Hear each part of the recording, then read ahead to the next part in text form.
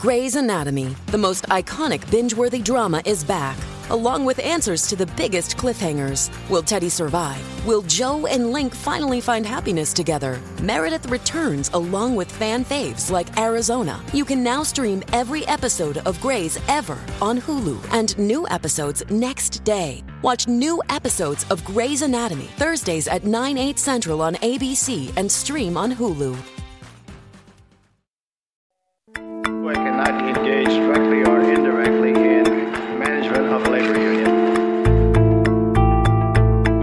Disappeared from the site here at the Marcus Red Fox restaurant. The FBI is up against the stone wall in their investigation. Intensive investigation into his disappearances. Police checking out anonymous tips they say cannot be ignored.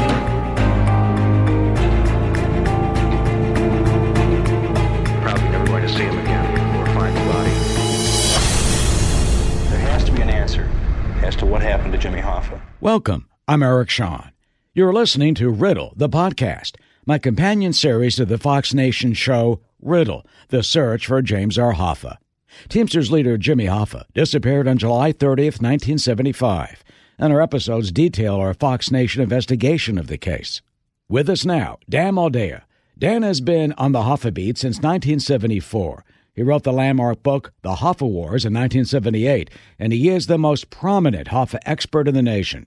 We teamed up for the most recent Fox Nation investigation with Philip Moscato, son of mobster Philip Moscato Sr. He told us that his dad told him that mob hitman Sally Bugs Baguglio shot Hoffa. The body was brought back to New Jersey and buried there. Also, we teamed up to investigate Frank Coppola. He is the son of Moscato Sr.'s business partner, who says his father, Paul, buried Hoffa in the dump in Jersey City, known as Moscato's dump, back in 1975. For you, how did it all start with Moscato and with Moscato's dump and the potential that Hoffa was definitely brought here to New Jersey and buried?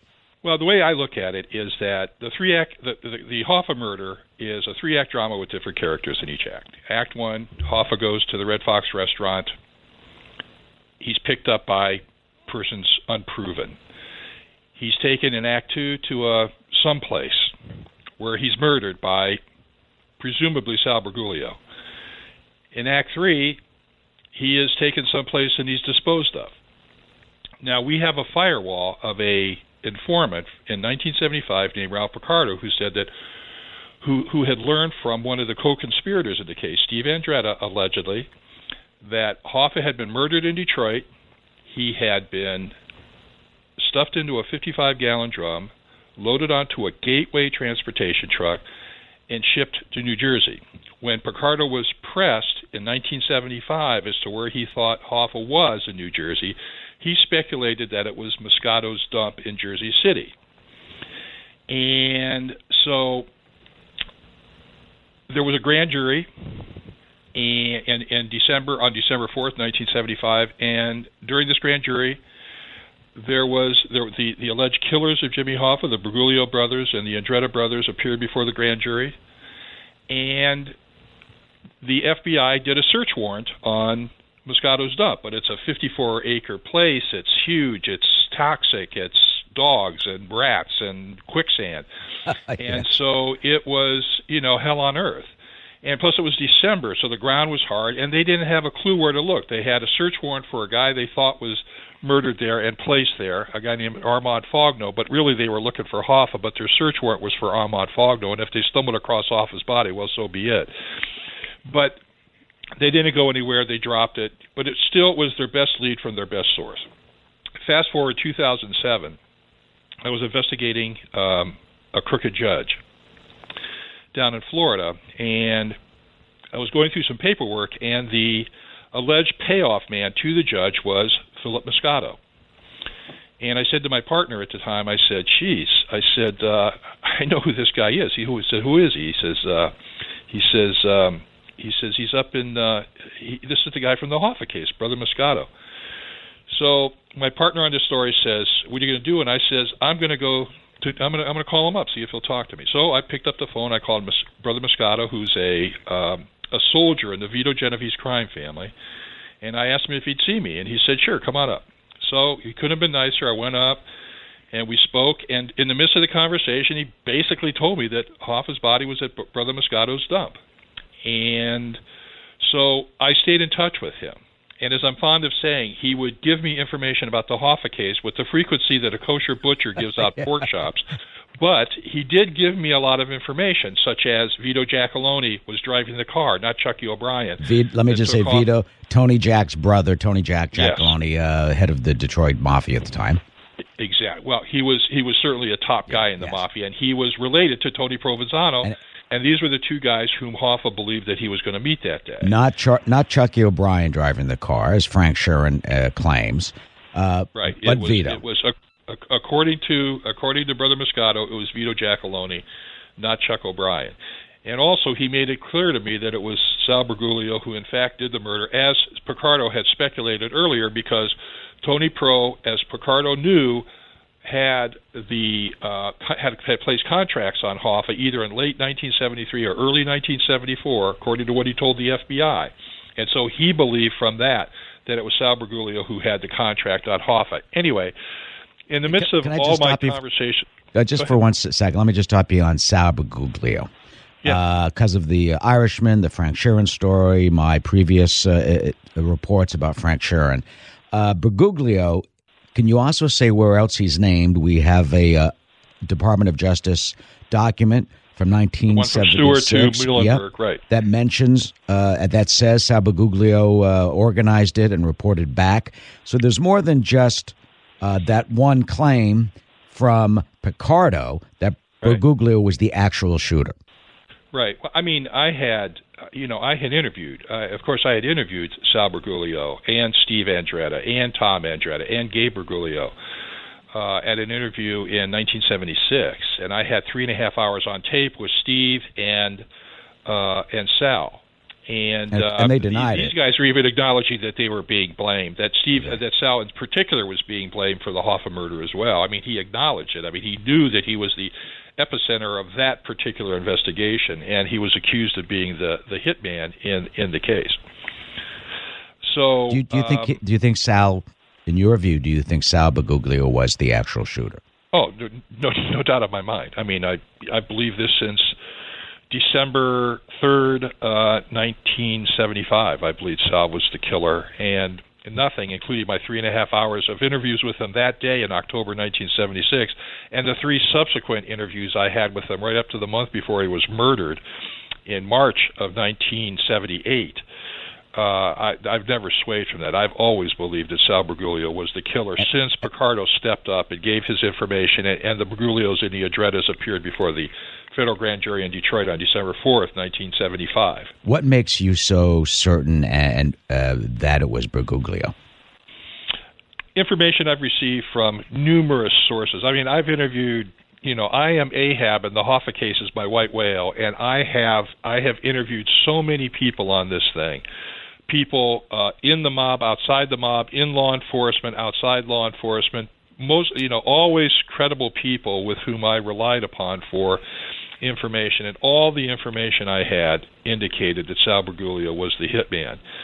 You and I mean, the thing I always credited you with was that whenever you did going back to 2004, and we've been friends for 15 years, since 2004, where you invited me to come into the situation with Charlie Brandt, and to your credit, you always cut me into the action. You always allowed me to be the fly in the ointment on this thing, and it's one of the reasons why I always liked you and trusted you and respected you, is that you always were looking at the other side of this thing. You always had an open mind, and were a good journalist in that you were always trying to figure out what happened. You always had a genuine interest and I felt a camaraderie with that, because there aren't a lot of people who do what we do.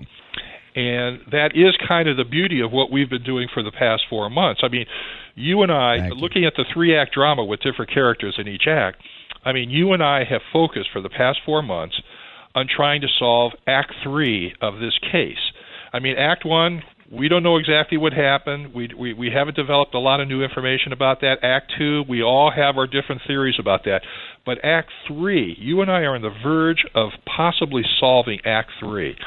And if we solve Act 3, it's going to turn the case in a very interesting direction, because it's going to corroborate what Ralph Picardo said, and it's going to corroborate what Phil Moscato told me, and it's going to corroborate what Phil Moscato told his son, because after Phil died, and I contacted a member of the family, and I said, listen, I know you talked to Phil, and I like these people. I mean, I respected him. I mean, he's a mob guy, but I mean, I respected the guy. He's a stand-up guy. He never hurt me. He didn't give me everything I wanted out of him, and I tried very hard right up until his death.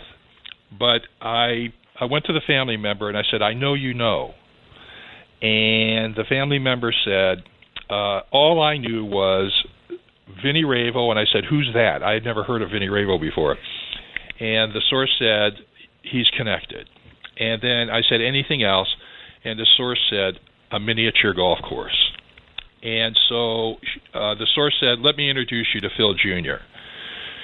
So I met Phil Jr.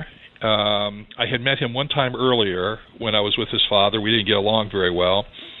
But this time he seemed to be a little more cooperative, but, he was distracted with his business and everything else. And a year or two later, he called me, and we started talking. So this had been 2015, 2016, and we started talking, and he wanted to cooperate. Phil Jr. then said that he had a conversation with his father shortly before he died. And in the midst of that conversation, Phil Sr. told Phil Jr., here's what happened to Hoffa. This is where Hoffa is. And continue to work with Dan because you can trust him. And so on the basis of that, Phil Jr. and I started working together. And I had notified Phil Jr. that I was going to be on your show. And I said, listen, Eric Shawn is a good guy. And, we ought to think about maybe working with Fox, because Fox is the only game in town. I mean, Eric is at the epicenter of all of this stuff because of his connection to, Charlie Brandt, and I heard you paint houses, his connection to the events which led to the eventual production of The Irishman, which was at that point was coming up, and so little did I know that Phil shortly thereafter, dealing with some other people, wound up talking to you. Yes, I got a Facebook message, and we go through this in our program. Had that not happened, I still would be meandering with Phil in Nowheresville, as we had been for years. It was you bringing your expertise and your resources into this, which really, supercharged this thing. It got us to the point where we were.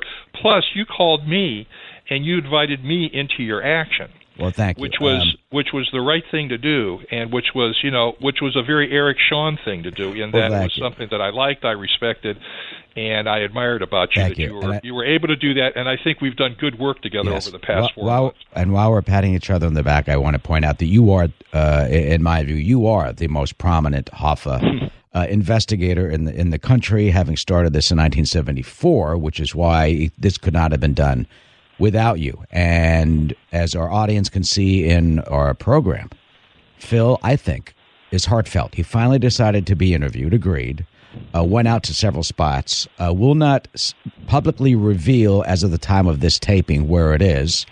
I sense a man, Dan, who is trying to carry out his father's wishes in the best way that he can to get the information out, but in the proper way. Do you have the same sense, or am I off base, that here's a guy who's had this secret for 5 years, dealing with you, had to process it, think about it. It's not just something that our audience, think about your father telling you this unbelievable secret. I mean, what do you do with it?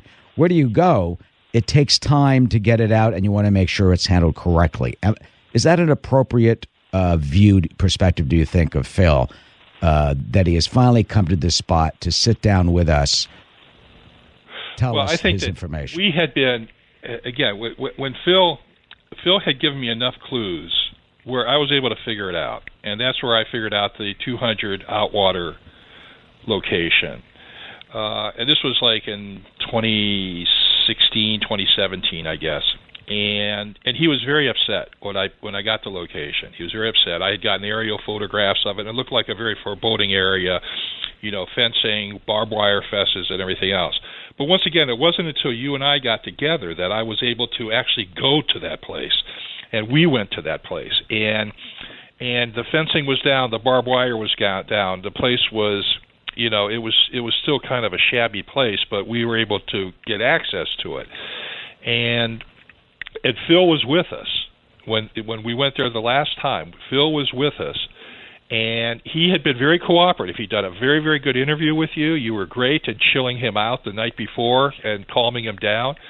And he was in a very cooperative mood that day. My problem is what did his father say to him? Because Brother Moscato had told his son on February 6, 2014, 10 days before he died, about this Hoffa thing, that, clearly Phil was upset about his father. His mother was in pieces. The family had things to do. He had responsibilities. And it wasn't until 2 years later that he was alone. He was having a few drinks. He was house sitting. And then it sort of came to him like a revelation that this connection between what Vinny Ravo told him way back when after their night of partying at the bench and what his father told him in February of 2014, suddenly he had put those two things together and had come up with Hoffa's body. Vinny Ravo never mentioned Hoffa's body. His father did. And when he came up with that conclusion, and again, I do not know what his father told him, and I'm very curious to find out what that is, that's when Phil called me and said, okay, let's do something here. This thing is not over until the DNA says it's over. You and I are investigators. We have credible leads that we are investigating. I think we are the only two people probably in the country who are actually going out, actually looking for a solution to Act 3. I don't think the FBI is doing it because the FBI is snake bit in this thing. But clearly we need law enforcement in this. But we are doing our jobs as investigators by going out and looking. But because of the snake bit of the law enforcement community where they've done all these searches for no results, what we have to do is we have to try to attract them with our information to come into this situation and help us prove or disprove what we believe to be, at the very least, interesting. That's what we're doing. That's what you and I have been doing for the past 4 months. And that is going to be a lasting contribution for us. Hopefully this will lead to a dig. You got to 200 Outwater one way. I got at it, as the viewers will see, through the mob connections and people who, the local mobsters who were, and the fact that a mob body was dumped, as the viewers will see on our show, at that site in 1988. Separately from this, there's also another story which has to do with what happened when the body got to the dump, and that was Frank Coppola, who you have interviewed, and I've interviewed, which is a pretty compelling story. He was so specific and apologizing, as our viewers will see, in terms of his father saying that the body was brought in and he had to turn it upside down to put it in the barrel. Right. That's a breathtaking story. That is, like I said, with Phil's story, the big piece of the jigsaw puzzle that's missing is what did his dad tell him? That's the thing that really both puzzles and concerns me. What did his father say? I have to know that before I embrace this. Yeah. The whole point of this all has been to try and solve the case and get law enforcement actually to dig. Dig at because we can't do it. We'd be breaking a lot of laws, and plus both areas that we're in, that's criminal trespass. Yes, both of them. We've engaged in criminal trespass in both of these places. Yes, I asked one of the real estate representative for one of the locations for us to take ground penetrating radar, and the guy on the phone said, I'm not going to go and tell the owners of the land that and that Hoffa could be buried there. So yes, we can't go that way. But let me finally get to this point. The whole point here, Dan, is to solve the case. You've got the Hoffa family, Barbara Crancer, retired judge, Jimmy Hoffa's daughter, James P. Hoffa, president of the Teamsters. They have been living this nightmare, which has now been raised again with this film, their whole life. And they want this solved. They want the answers. How close do you think we are after all these years, and you've been doing it longer than anybody, that we could potentially be on the verge of finally solving this? I've given this a lot of thought. Like I said, we're investigators and we're investigating. both of these leads are excellent leads. Because when you and I have that very dramatic moment at the diner where we exchange envelopes, you had 200 Outwater, and I had 200 Outwater and 56 Patterson Plank Road. Yep. Because I wanted to make sure I covered both places. I was stunned when we came up with the same place. In fact, I was thrilled by that because we were on the same page. We were on the same page on this thing, and we were moving in the same direction. Same location. I mean, do you, to wrap it up, your sense is, hopefully, this is my sense, I hope soon that authorities take this seriously, credible evidence, I believe, and finally a dig in New Jersey. Right. Well, Frank has executed a sworn statement. He executed it on October 7th. I have it, and he is prepared to have me release that to law enforcement, and he is willing to cooperate fully with law enforcement on this. And I believe that Phil Jr. is basically saying the same thing. Yes. He is prepared to cooperate fully with law enforcement. Final thoughts now from Dan. I think we're close. I think finally, so too. For the Hoffa family and for the nation, I hope these efforts can potentially solve it. I couldn't agree more. I think that we have done some monumental work here based on excellent information from excellent sources. I think we're on the verge of solving Act 3 of this case, and I think that is a real, genuine contribution to the knowledge about the Hoffa case, and it could have come at a better time with the backdrop of The Irishman and the film fantasy, as I call it. But still, a great movie. It's Martin Scorsese's homage to Oliver Stone. Great cinema, bad history. You don't buy it? Of course not. No. I mean, it's if you understand the Hoffa case and you're watching The Irishman, although fascinating cinema, it's really a laugh a minute. Let me just end with one point. You sat down with Robert De Niro a few years ago. What'd you tell him? I did. I host an authors dinner here in Washington. I had 2 dinners a year for 30 years, and De Niro came to our dinner in December of 2014. He and I had had a couple of mutual friends, and he and I had a couple of things in common, and one of them was this, and the Hoffa case. And so I told him in the midst of our conversation, when he was really bragging to me about how true this story was and how this was going to be the real solution to the Hoffa case, and he was going around saying basically what Charlie Brandt was saying was, I have solved the Hoffa case, which is ridiculous. Nobody is saying that the Hoffa case has been solved. And so I told De Niro that he was being conned by this situation, by this perpetrator, by this fabricator, Frank Sheeran. And as a consequence of all of this, it became a very what started out as a very friendly conversation wound up being a very contentious conversation.